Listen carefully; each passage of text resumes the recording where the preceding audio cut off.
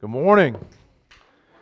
If you would, open your Bibles to Galatians chapter 6. You thought you were going to Ephesians chapter 6 this morning. Go to Galatians chapter 6 this morning. This morning we're going to sort of catch a connecting flight. We've been in Ephesians. Pastor Justin last week spoke to us about parents correcting their children. He said that it is a great responsibility of the parents to correct their children. We shouldn't frustrate our children, and that we should actually form our children. We should be adamant about forming our children. And so this week we're going to sort of take a connecting flight, a puddle jumper over to Galatians chapter 6. And we're going to look at verses 1 through 10, where we deal with correcting each other in sin. And so, and then obviously that will land us back where Pastor Justin can finish us out in Ephesians chapter 6. So I just wanted to take a little side flight this week and see what Paul is saying about this idea of the correction of sin. Not just correcting our children now, but now we're gonna look at the correction of each other. So how many of you, this is an interactive time together, so you can raise your hand, you can shake your head. How many of you would agree with the following statements? Raise your hand if you agree with the following statement. I want to be useful in strengthening others. Would you agree with that? Okay, a couple of you don't want to help anybody, but that's cool. I want to be supportive and encouraging to my brothers and sisters. Okay, I think we would all either get a head nod or hand raise out of that. I want the absolute best for them, and I will go the extra mile for them. All right, that was the easy part. You know, because I'm getting ready to set you up for a body slam now. How many of you would love to agree with this statement? I want to be useful in confronting sin in the lives of other people. Not a bunch of hands get raised there, right? So before I kind of continue, how many of you would agree with this final statement? Before I can get the toothpick out of my brother's eye, I need to remove the 2x4 from my own, so that I can be used by God. Amen. All right, we got some people that would agree with that. So I want to remind you today that if we're truly going to win this spiritual battle, if we're truly going to win the fight in this spiritual warfare, we're going to have to not only win the battle by loving and encouraging and supporting and being there and equipping, but you can't do any of that without properly confronting sin in the life of other believers. You can't. You'll never be a true encouragement if we tap on the head and never swat on the bottom, right? So it isn't helpful for us to also take this in the wrong direction and parade around in some type of perceived perfection. Okay, church, the old saying, church isn't a museum for the perfect, it's a hospital for the broken. So it's not helping us any by parading around and pretending that we have no sin. So if you've been around church any amount of time, you've sort of experienced that WWE smackdown when it comes to the approach of confronting sin. I want to also acknowledge that today's topic makes people uncomfortable because the confronting of sin in the body of Christ has been handled very poorly over the last 2,000 years, particularly in the last 200 years of the American church. And so there's some church hurt, there's some pain, there's some traumas, because this type of approach has been handled poorly. And so it doesn't change the fact that it is absolutely necessary and godly. And so today we want to approach the godly and biblical approach to this subject as we take this side flight in our Ephesians series. So Ephesians chapter 6, if you'll look verses 1 through 10, I'm going to read the text, and then we're going to go in and take a look verse by verse and see what we can pull out of it. Galatians chapter 6, verses 1 through 10. Brothers, if anyone is caught in any transgression, you who are spiritual should restore him in a spirit of gentleness.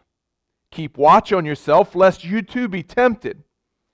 Bear one another's burdens, and so fulfill the law of Christ. For if anyone thinks he is something, when he is nothing, he deceives himself. But let each one test his own work, and then his reason to boast will be in himself alone and not in his neighbor. For each will have to bear his own load. Let the one who is taught the word share all good things with the one who teaches. Do not be deceived. God is not mocked. For whatsoever one sows, that he will also reap. For the one who sows in his own flesh will from the flesh reap corruption. But the one who sows to the Spirit will from the Spirit reap eternal life. And let us not grow weary in doing good. For in due season we will reap if we do not give up. So then, as we have opportunity, let us do good to everyone, and especially to those who are in the household of faith. Let's pray. Father, I just ask that you would give clarity to what you are trying to present and show to your children today. Lord, I pray that hearts would actually be mended. Some of the trauma and some of the hurt that has happened to maybe some folks in this room even, that they would see what you truly intended for correction. And Lord, we would be a church that would reflect that. In Jesus' name, amen. So here is a pattern I'm going to share with you, as you can see from your bulletin insert. I'm going to share with you 4 sort of things that we can remember. This connecting flight is a round trip flight, by the way. So parents, we can utilize these same strategies when it comes to correcting our children. Sometimes we do have to correct our parents. But we can use this strategy, and we can use what we see here in Scripture. So this isn't some unique Dan Maganism. This is actually straight out of the text. And so we're going to talk about up, not down. Okay, we want to be sure that when we are correcting someone, our goal is to lift them up and not to beat them down. We're going to see where we're going to hold and not scold. So we're going to see that protrude out of the text today. And then we want to be able to see that we want to build and not bury. We'll explain that more. And then lastly, we're going to keep it up. We're going to keep doing what we're doing, as we see at the end there. So look at verse 1. Here's our first principle. Up, not down. Brothers, if anyone is caught in any transgression, you who are spiritual should restore him in a spirit of gentleness. Keep watch on yourself, lest you too be tempted. Now, just the very way you read that speaks about the avenue in which you are approaching this correction. When you find another believer in sin, we like to say, well, if anyone is caught in sin, what we often do is we read this and we say, caught you, you're doing wrong. But that's actually not what the word here in the Greek means. The word here in the Greek, it means to be snagged in a net. Like fishermen that would cast out a net and catch fish. The word there means to be entangled. So when we see someone who is entangled in sin, it's not that we caught you. We caught you. Bad, bad, bad. It's we can see patterns in someone's life that actually almost looks as if a fish caught in a net. The snare of the enemy. And they're gasping for breath. And they are making movements they would not normally make because they are caught in a sin. So one, we want to approach this understanding that sin is something that ensnares someone. It holds them in place in a dangerous way. So We who are spiritual need to restore that person. So who is that? Who is the spiritual? Now we can often approach this same verse and we can say, I'm way better than that person. I'm over that. I've matured. I'm the spiritual. Actually, that is evidence that you are not this person that is being referenced here in Scripture. Okay? That you're actually referenced in the next verse where it talks about someone who thinks there's something that they're not. Okay? The spiritual, if you back up in Galatians a little bit more, flip your page back to chapter 5, we see the description of the person that Paul is now talking about. Verses 16 through 26 in Galatians chapter 5. But I say, walk by the Spirit, and you will not gratify the desires of the flesh.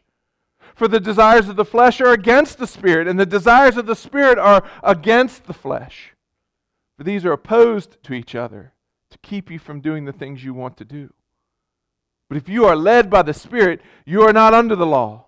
Now the works of the flesh are evident, and he names off sexual immorality, impurity, sensuality, any sorcery, enmity, strife, jealousy, fits of anger, rivalries, dissensions, divisions, envy, drunkenness, orgies, and things like these. I warn you, as I warned you before, that those who do such things will not inherit the kingdom of God.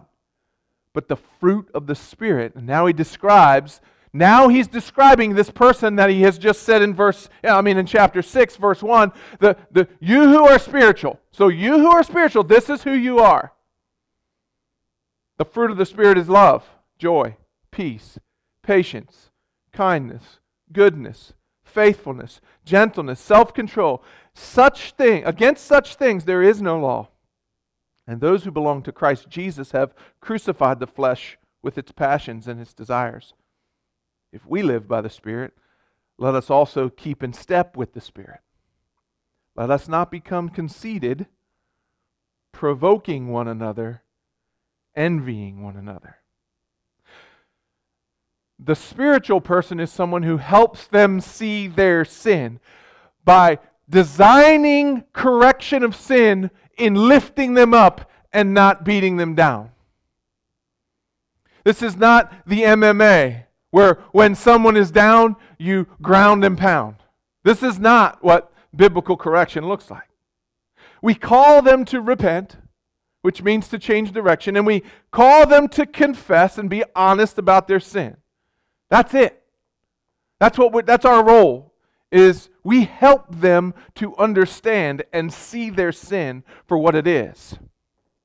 Rather than having them see themselves as someone who's sneaking around in the dark of the night and we caught you, we want them to see that sin is entangling and it is destructive and it stops you dead in your tracks. That's why that Greek word there means to be entangled in a net. So we help them to understand their sin. We call them to repent. We assure them of God's forgiveness.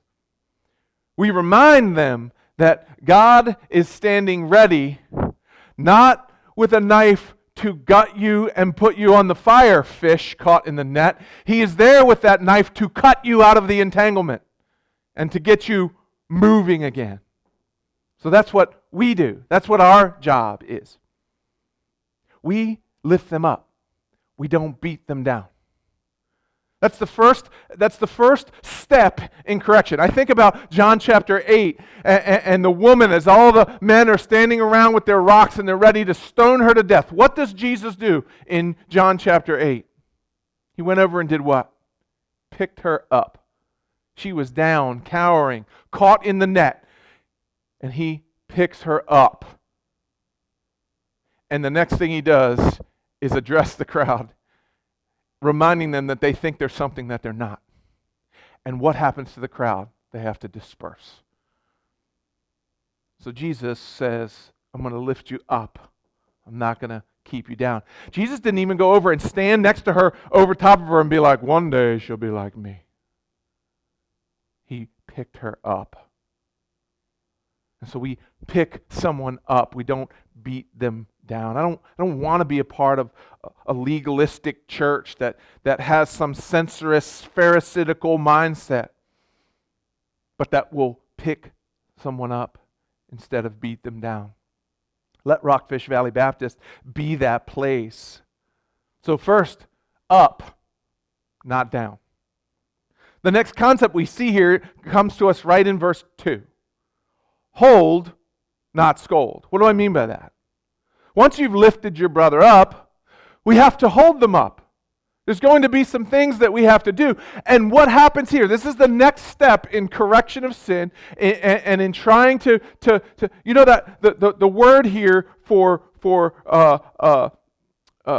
restore, when we see restore here, it actually means to pop back into socket or to make functional again. So the goal here isn't to break, it's to restore to full function. So verse 2, bear one another's burdens and so fulfill the law of Christ. The word burdens there, baras. Now it's important that we understand the difference between this burden and the next burden we're going to see in verse 5. But this word here, baras, it means heavy load, this heavy weight. And the temptation for a heavy load is to stand somebody up, put the load back on them, and walk away. And guess what happens when you are bearing a heavy load alone? You drop to the ground again. Then we got to go back to up, not down. He says here, bear one another's burdens, bear one another's baras, the heavy weight of sin. It speaks about this aggressive, habitual sin, something that is so heavy of a weight, the person thinks they can't come out from underneath of it. So we are to pick them up and then hold them up and not scold them. Not constantly remind them of this thing that is going on in their life. What does this involve? This involves prayer, fellowship, and accountability. Now, I've said this over and over. You've heard me say this before. The Lord communicates to us in many ways, but three primary sources of God's communication is prayer, Scripture, and the fellowship of the saints. What's the first thing we do when someone sins? You stop reading your Bible because you think you're too lowly to be involved with it anymore. You think you've messed up too bad, and God does. You who am I to read the Bible right now? So you stop reading. You stop praying because God doesn't want to hear from me. I'm just a wicked sinner. And I can't show my face in church because everybody there is so perfect. I'm going to shine like the dark sinner that I am. So we cut off fellowship. We literally cut communication off. We stop praying, we stop reading, and we stop fellowshipping with the saints. And sometimes, if we're not careful, we're ushering that in as a church. You didn't see guilt trip, ridicule, or shame involved in any of that, right? If you get nothing else from today, be reminded that shame and condemnation are no tool for restoration. Matter of fact, they shouldn't even be in our toolbox at all. They're not even anything that is worthy of being in the toolbox of restoration. So those who walk in the Spirit, which means to be obedient to the Word of God, filled with the Holy Spirit and exuding the fruits of the Spirit, that's the spiritual person who should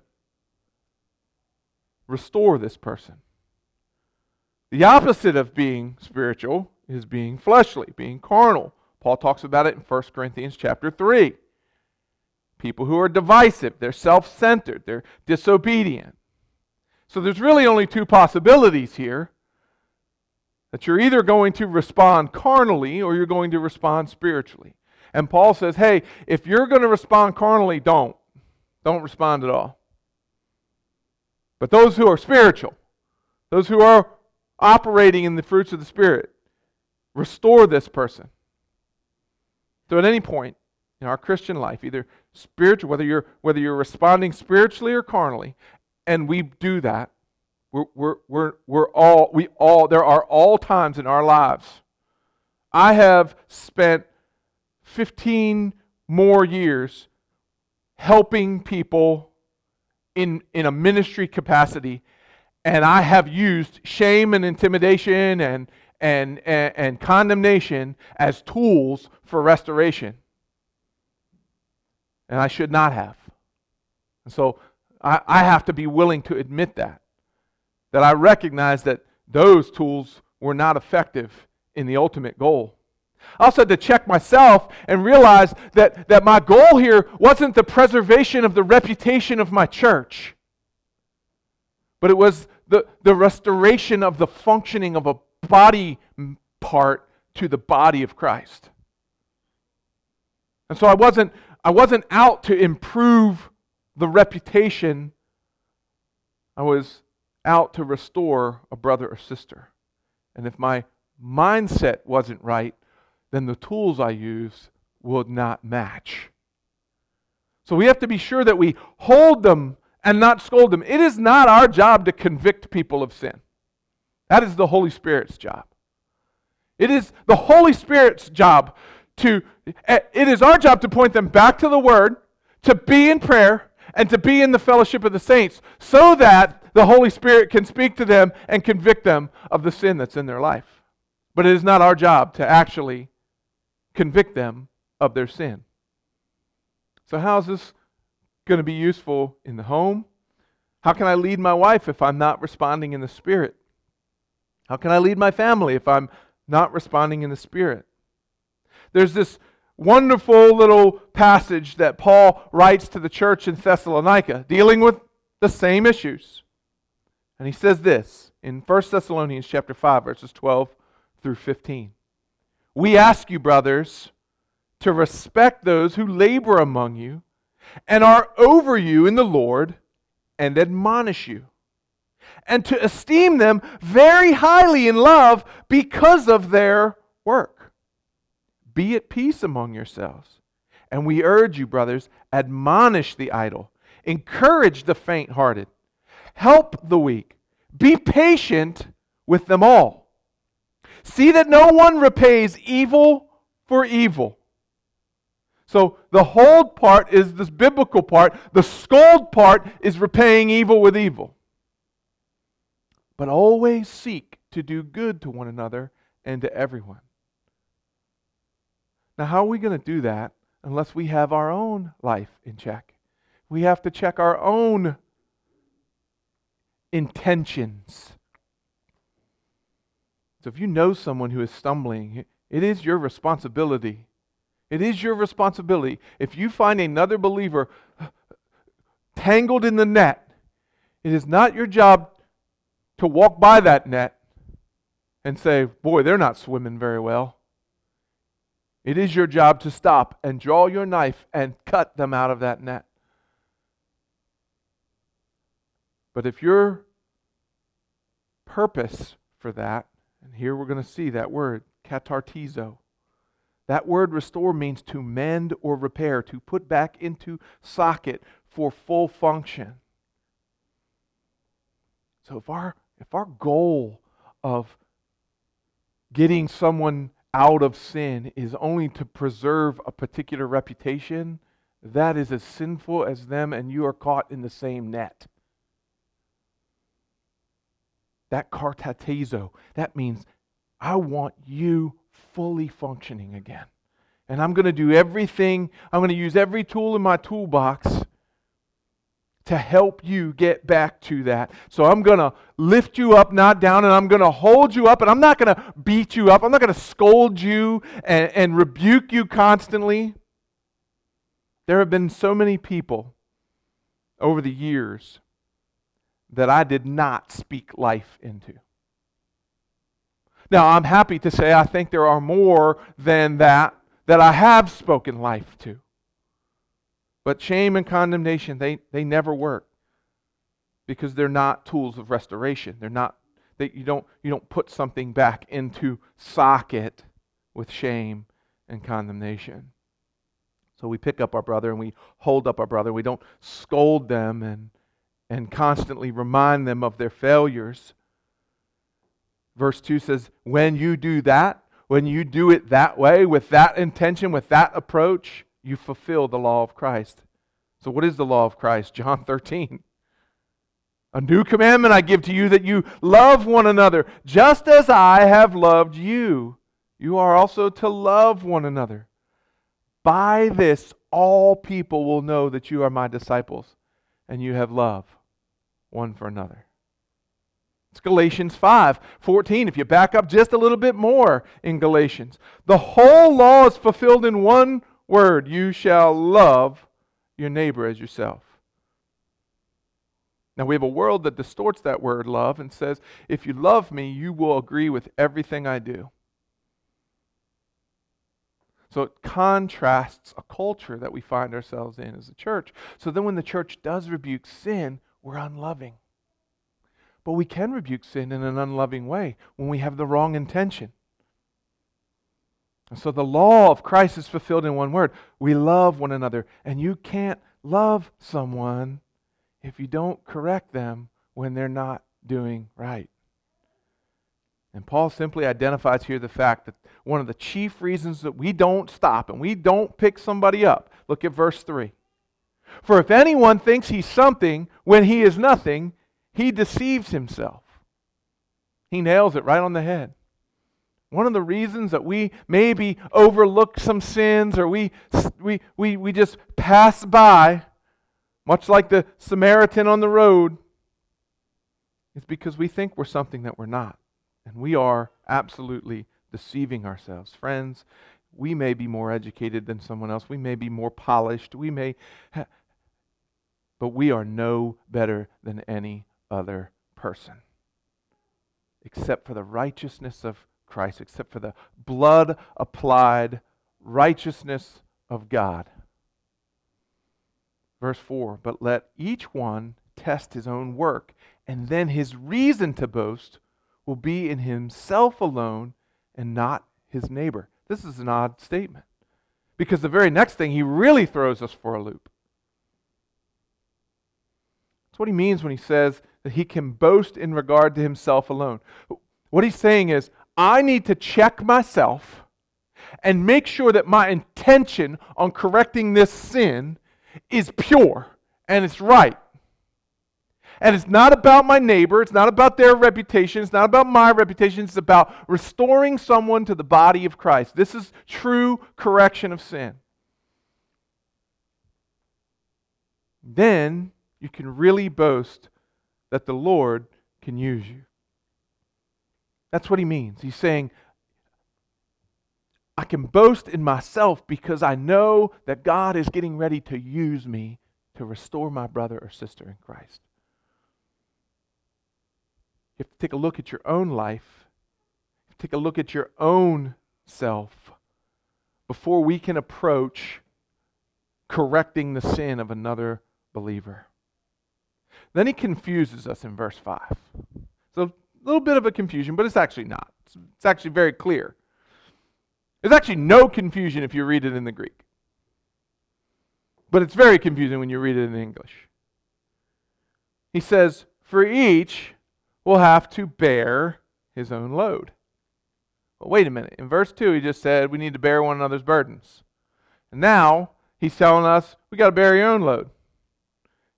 Well, what is it? Which one is it? Well, it would be confusing if they were the same exact word, and they're not. The word's different. In verse 2, we said it was baraz in verse 2. Heavy weight, overpowering weight.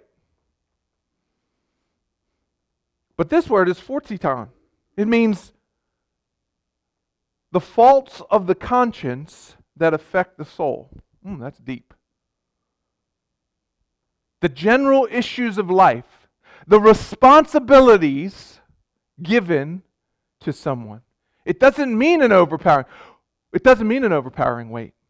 The culture has said these responsibilities are heavy burdens.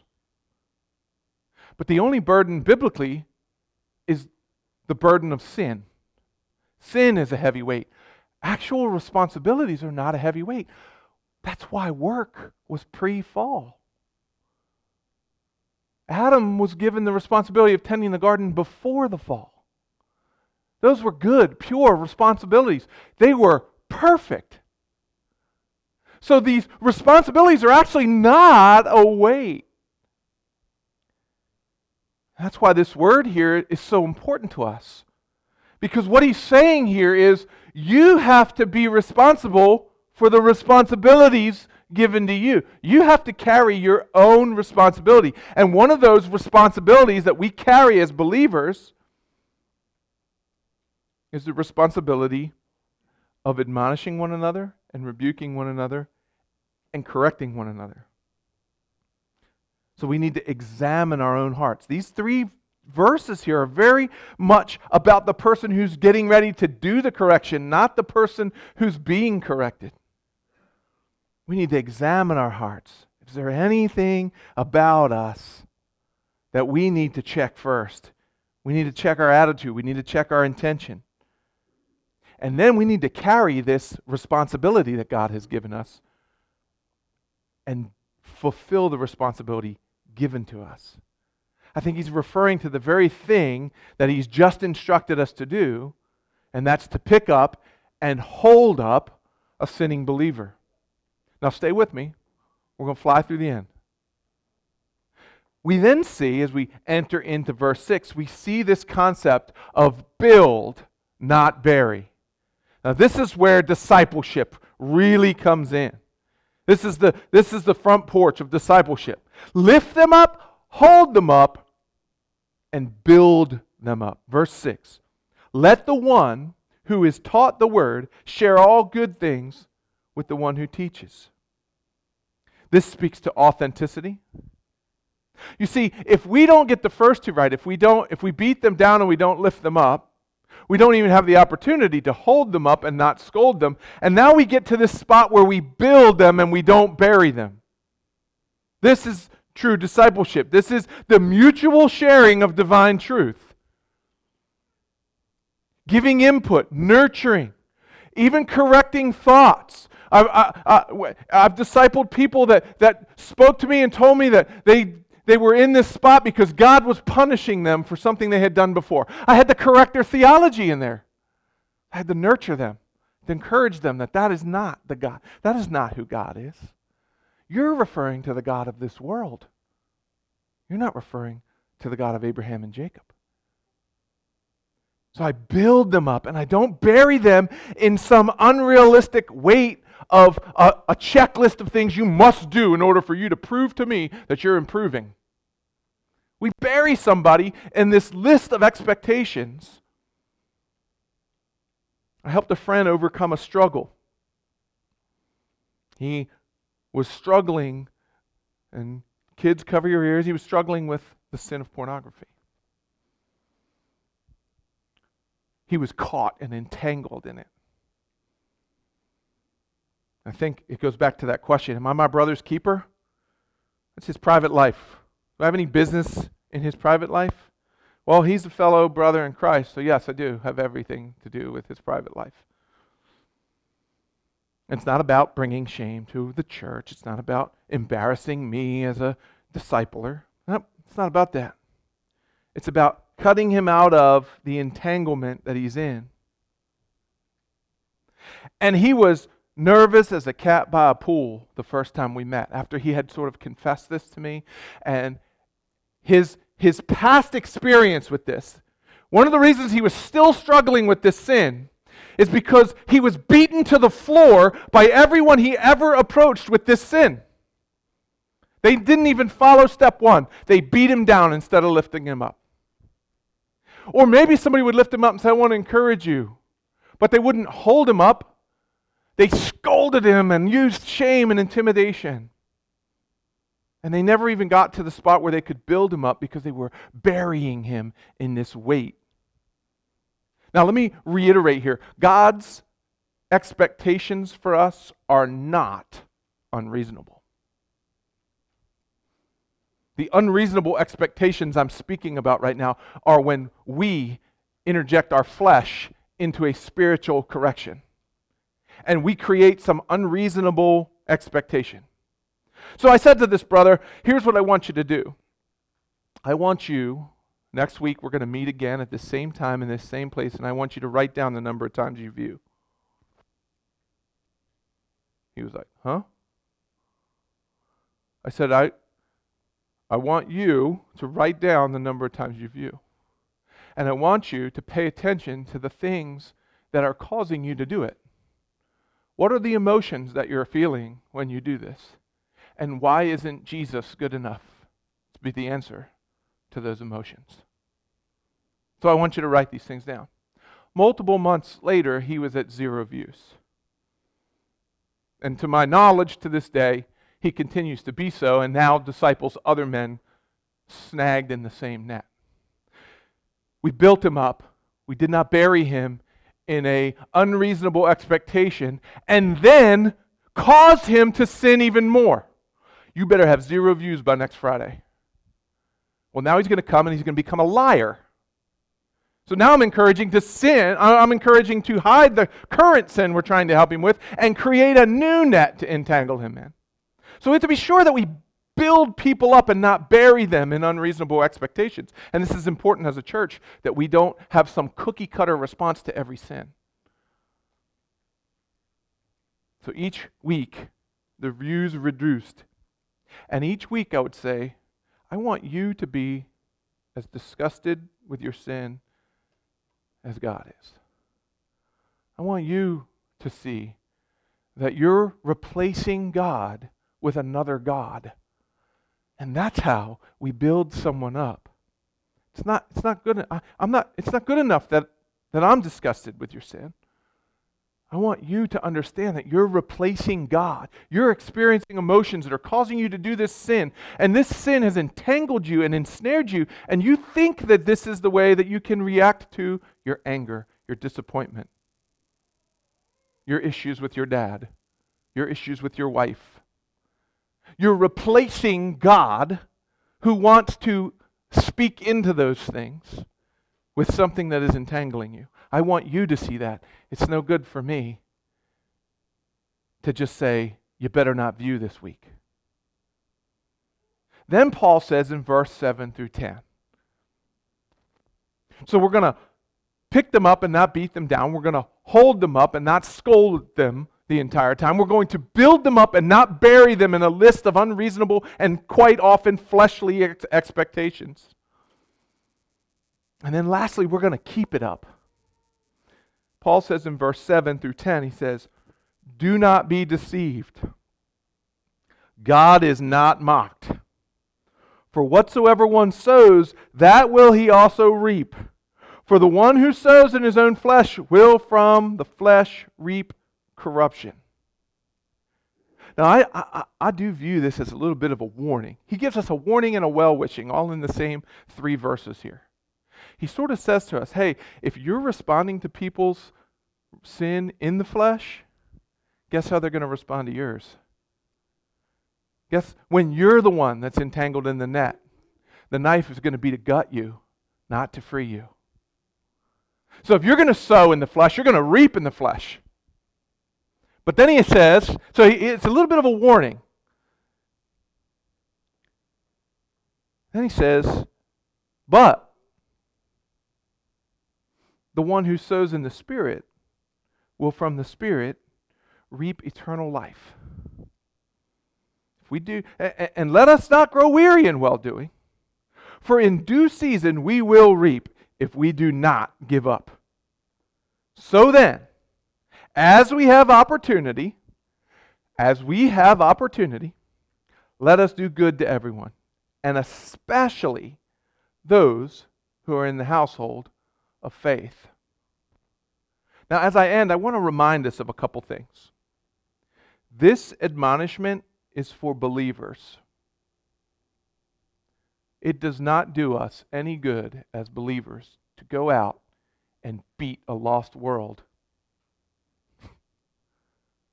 They're performing their duties with excellence because they're dark and they're lost and they cannot see the light. And for us to take these same methods and try and beat a lost person into submission is doing nothing but pushing them deeper into the hole of darkness. When Paul says, keep it up, Paul closes and he says he has this warning and this well-wishing. And he's basically, again, readdressing the person who is admonishing the sin. If you sow in the flesh, you're going to reap in the flesh. It's just a reminder of what I just said. Hey, if you stack this expectation on this person in the flesh, you're now going to cause them to sin in other ways.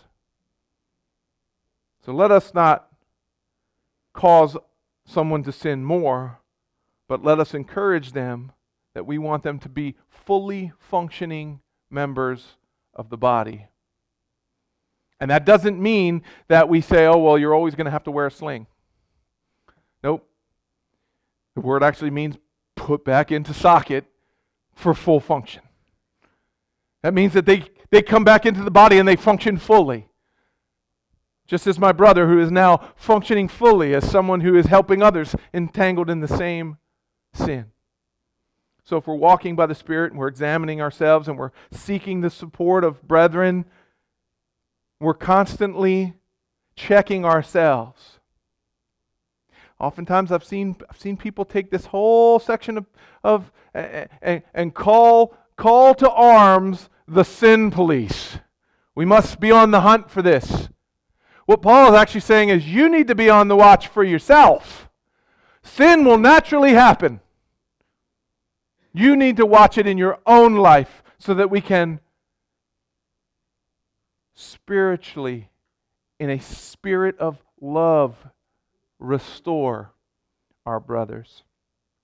And so, like I said, this is a round trip ticket, right? We've been talking mostly about the restoration of believers. Parents, this is the same concept we can use in correcting our children. The reward is eternal. Take care of your community? Yes. Be kind to others? Yes. Get crapped on? Yes. Be taken advantage of? Mistreated? Misspoken about? Yes.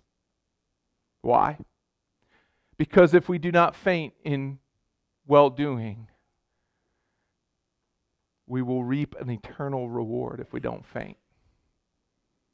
So Rockfish Valley Baptist Church, let us be a church that loves one another so well and so authentically that the Nellies Ford area wants to be a part of this. Just as we saw in John chapter 13, that they will know that you have love one for another. Let's pray. Father, I thank you for the opportunity to share your word. Thank you for landing the plane back so that Pastor Justin can now pick up next week and talk to us about our employer relationships and the relationship between master and bondservant. Lord, I pray that as we approach this subject, perhaps maybe there's someone in here whose heart has been broken because they have been confronted and they have been confronted in the flesh and not in the spirit. And perhaps, Father, they're still entangled in that net, in this hopeless state. I pray that they would then reach out, that they would receive the proper correction, that they would be held up, lifted up, built up. And someone would keep running alongside of them and encouraging them. So, Father, I pray maybe that some of us have been correcting with the wrong intentions. We have had the wrong spirit behind our desire to correct. We've maybe even justified our sin a bit in saying tough love is still love. While that statement is true, Lord, may you correct the desire of our heart, that it would reflect yours in the correction of your children. And Father, I pray for us as a church body that we would function together in such a way, love one another in such a way, that people would see the love we have for one another, and they would begin to step closer and closer into joining our family. Not just our family here at Rockfish, but our family of the Big C Church that they would step one step closer to joining the family of God, answering the call. And it's in your Son's name, Jesus, we pray. Amen.